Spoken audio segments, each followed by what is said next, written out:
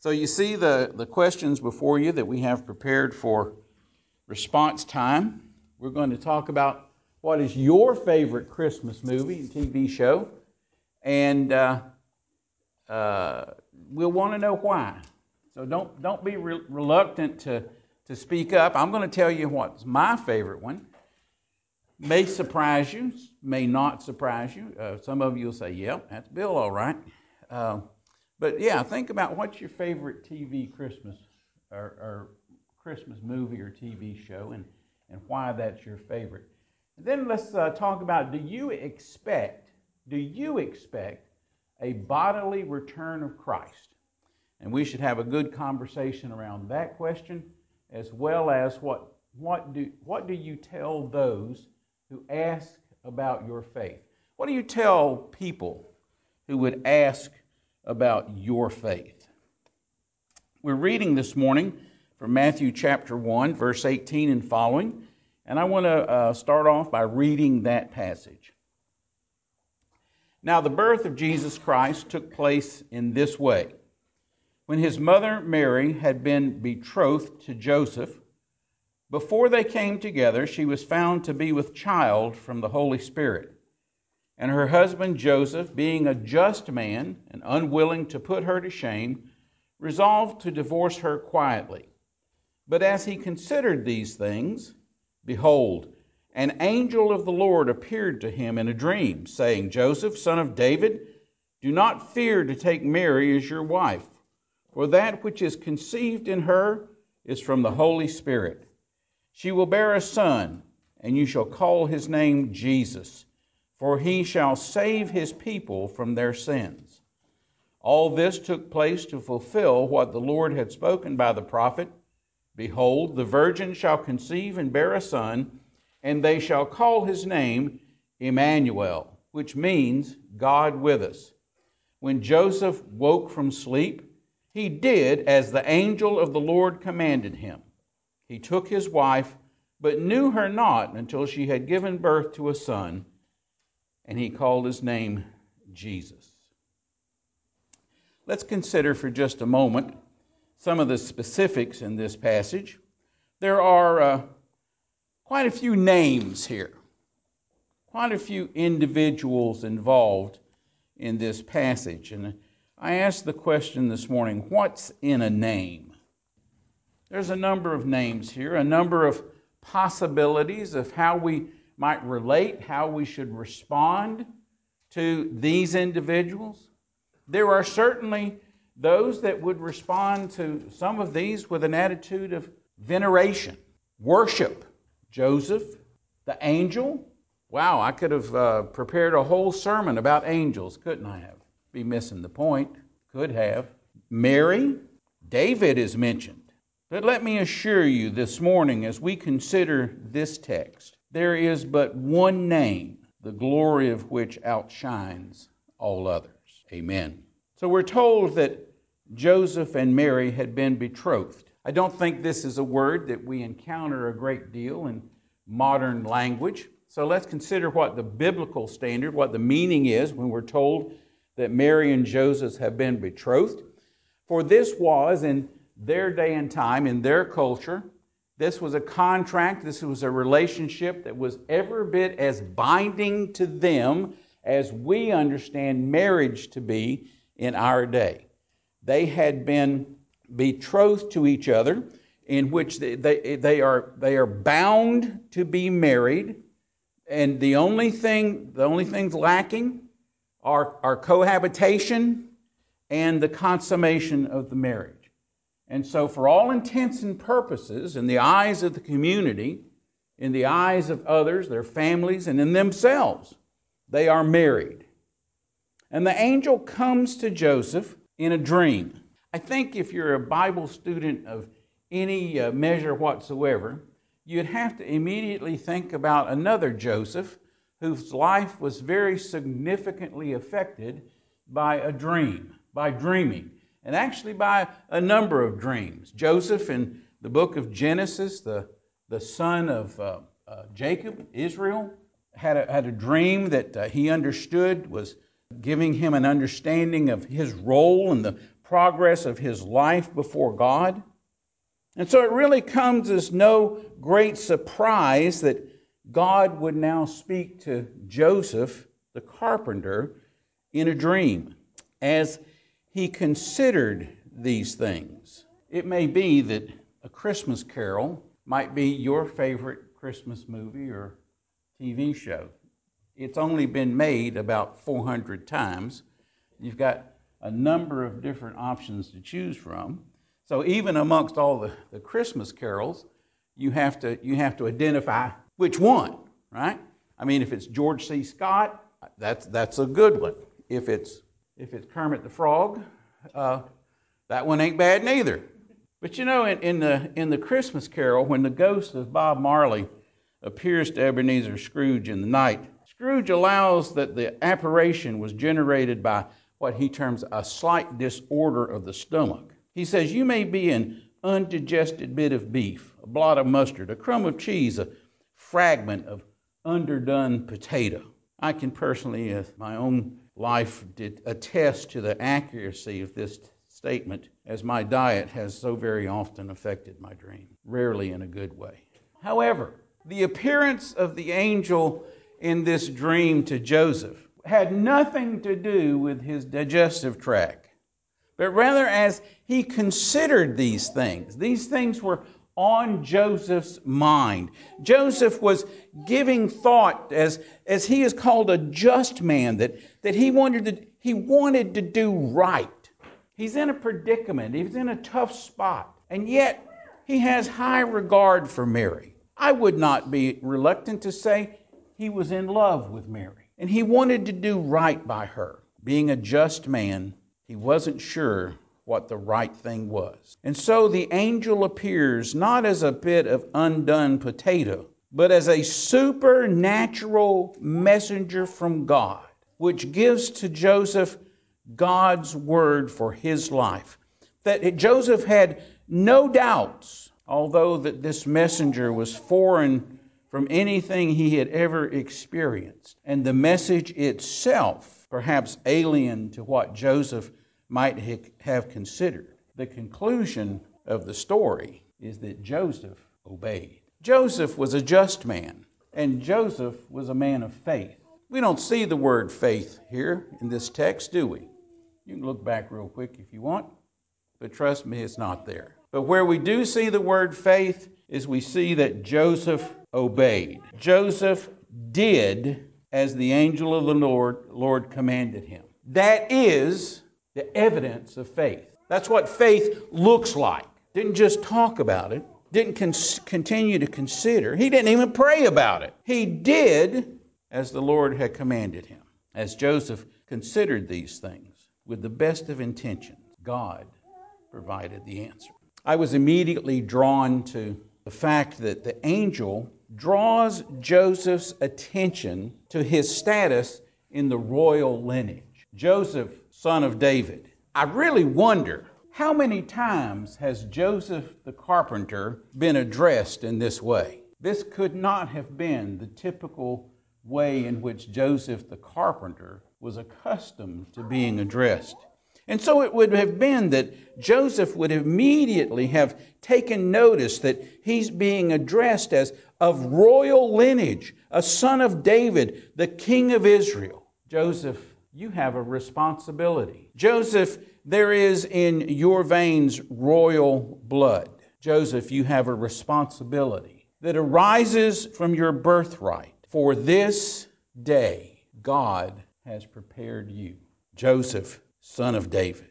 Our gospel writer, Matthew, is all about prophecy fulfilled. You read the whole book and you see that one of Matthew's major concerns, major intentions, is to demonstrate that in Jesus Christ of Nazareth, this Jesus born to Mary and Joseph, prophecy, that which is foretold in the Old Testament, is being fulfilled in Jesus, the Christ, the Messiah. And so it is that prior to our reading here, beginning in verse 18 today, what is set before us is the genealogy, a genealogy that records and confirms that the family into which the child was born was a royal family. Mary, betrothed to the son of David, gives birth to a son who, as Luke describes, is of the house and lineage of David.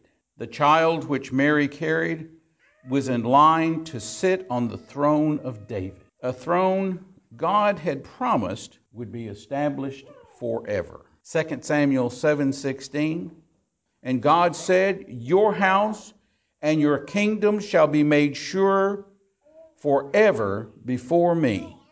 Your throne shall be established forever.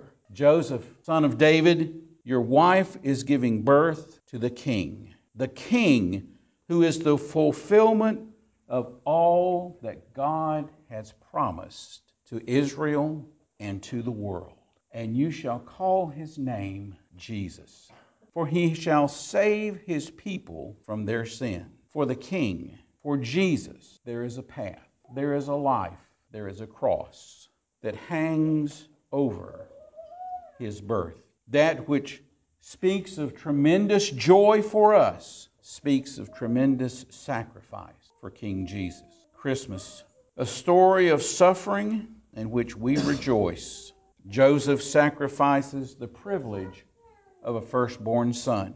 His wife will give birth, but the child is not his. Mary sacrifices her reputation. Whatever Joseph may say or do, there will be those sidelong glances, the knowing smirk. People have been able to count for ages, and at times like these, the arithmetic can be merciless. And the Son of God sacrifices a throne in heaven. Though he was in the form of God, he did not count equality with God a thing to be grasped, but emptied himself by taking the form of a servant, being born in the likeness of men, born to no-name parents in a nowhere town of a no-place country, born to die.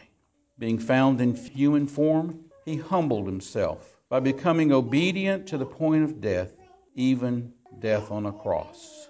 David Mathis, the Desiring God staff, writes, some may suspect we are souring the brightness and joy of Christmas when we sing, nails, spears shall pierce him through. He says, can't we leave that for Good Friday? Let us have our nice little cuddly baby Jesus at Christmas. No nails, no blood, no death, no thank you. But the Word made flesh, coming without a cross in view, is not good news. The light and joy of Christmas are hollow at best, even horrifying, if we sever the link between Bethlehem and Golgotha, the cross he bore for me, for you. He will save his people. It is sinners who are in need of his salvation. Sinners without forgiveness, sinners lost in total depravity.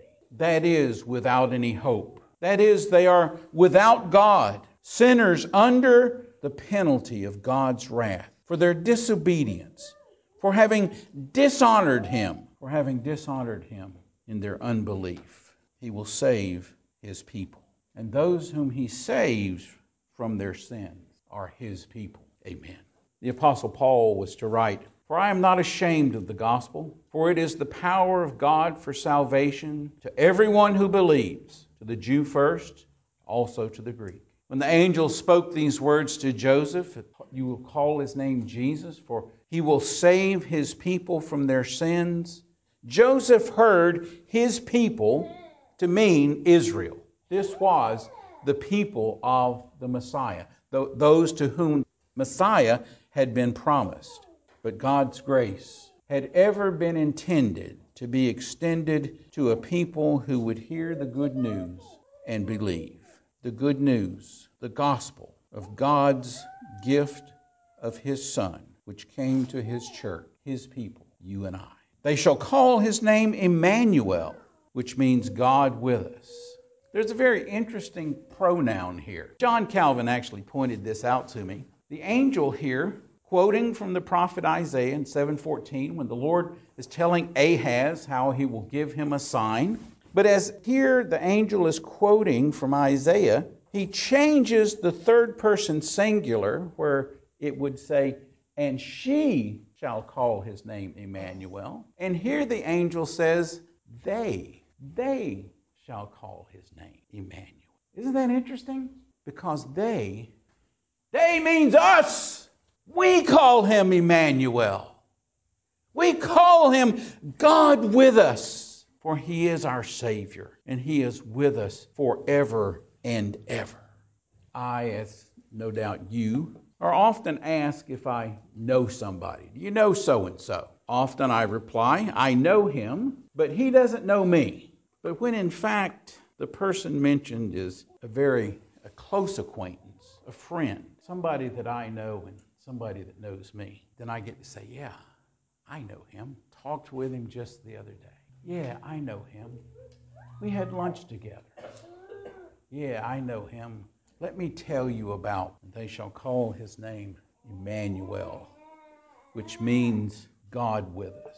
And so as the apostle was to write to the Ephesians, so then you are no longer strangers and aliens, but you are fellow citizens with the saints and members of the household of God, built on the foundation of the apostles and prophets, Christ Jesus himself being the cornerstone, in whom the whole structure being joined together grows into a holy temple in the Lord. In him you also are being built together into a dwelling place for God by the Spirit. He is God with us. Oh yes, I know him. Yes, he knows me too. For Jesus, who will save his people from their sin, is called God with us. Do not fall into the trap. Do not fall into the thinking of those who would dishonor Christ by relegating him to a second place in the Godhead. Do not make the mistake of thinking that Jesus is somehow less God than God the Father. For he is God with us. And in him, we read in Colossians 2:9, in him the whole fullness of deity dwells bodily. Jesus is not a second-class God. He is God. And he is God who has come in the flesh, incarnate, that he would know us. And praise God that we might know him. In him the whole fullness of deity dwells bodily. He is worthy to make atonement for sin. He is the Lamb that was slain, who pays the blood price. For we know the Scriptures affirm that without the shedding of blood there is no forgiveness of sin. He is sufficient to forgive his people of their sins. He is sufficient to fully, completely, totally save his people. We know he is God with us. God has come to us. He has given us a gift of himself, and he has given us the privilege to call him Emmanuel, God with us. It's quite a dream. If we try to place ourselves in Joseph's shoes before he lies down to sleep for the night, as he's considering these things, things were weighing on Joseph. It was a burden, a heavy burden. He was conflicted. And in one night, in one dream, Joseph is transported from despondency to hope. The angel of the Lord quiets his fears and points the way for him to preserve his marriage and serve God in a most miraculous way. To us, there's likewise a message of hope here. The message that God accomplishes all that he promises. God will do all that he has said. Jesus, in fact, in truth, saves his people from their sins, saving from death to life. He is the way, and he has opened the portal to God's presence that we may call him Emmanuel. He is King Jesus. He is a king. He is our king. He is a king who reigns eternally, forever and ever. And he is a king who is coming to gather his people unto himself. He is the King of Kings. He is the King of Kings who invites all who love him to sit down at his table and be satisfied in His kingdom for all eternity. What child is this? This is Christ the King. Lift up your heads, O ye gates, and be ye lifted up, ye everlasting doors, and the King of glory shall come in. Who is this King of glory? The Lord, strong and mighty, the Lord, mighty in battle. Lift up your heads, O ye gates, even lift them up, ye everlasting doors, and the King of glory shall come in. Who is this King of glory? The Lord of hosts. He is the King of glory, and He will save His people from their sins. The host who follow the Lord, the King of glory. What child is this? This is Christ the King. Therefore, God has highly exalted Him and bestowed on Him the name that is above every name, so that at the name of Jesus every knee should bow in heaven and on earth and under the earth, and every tongue confess that Jesus Christ is Lord, to the glory of God the Father. What child is this? This is Christ the King. Haste to give Him laud. The King of kings salvation brings. Let loving hearts enthrone Him. What's in a name? In the name of Jesus, there is salvation.